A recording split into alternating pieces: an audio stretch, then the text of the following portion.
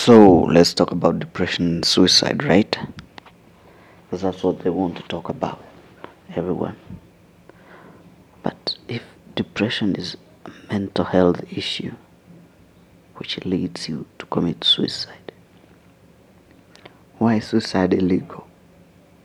Right? Like, why is it illegal? You can't.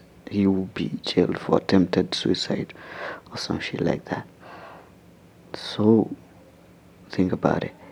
If you had cancer and you actually died or your body gave in due to that illness, we'd all cry and be sad and say, oh no, the cancer took him.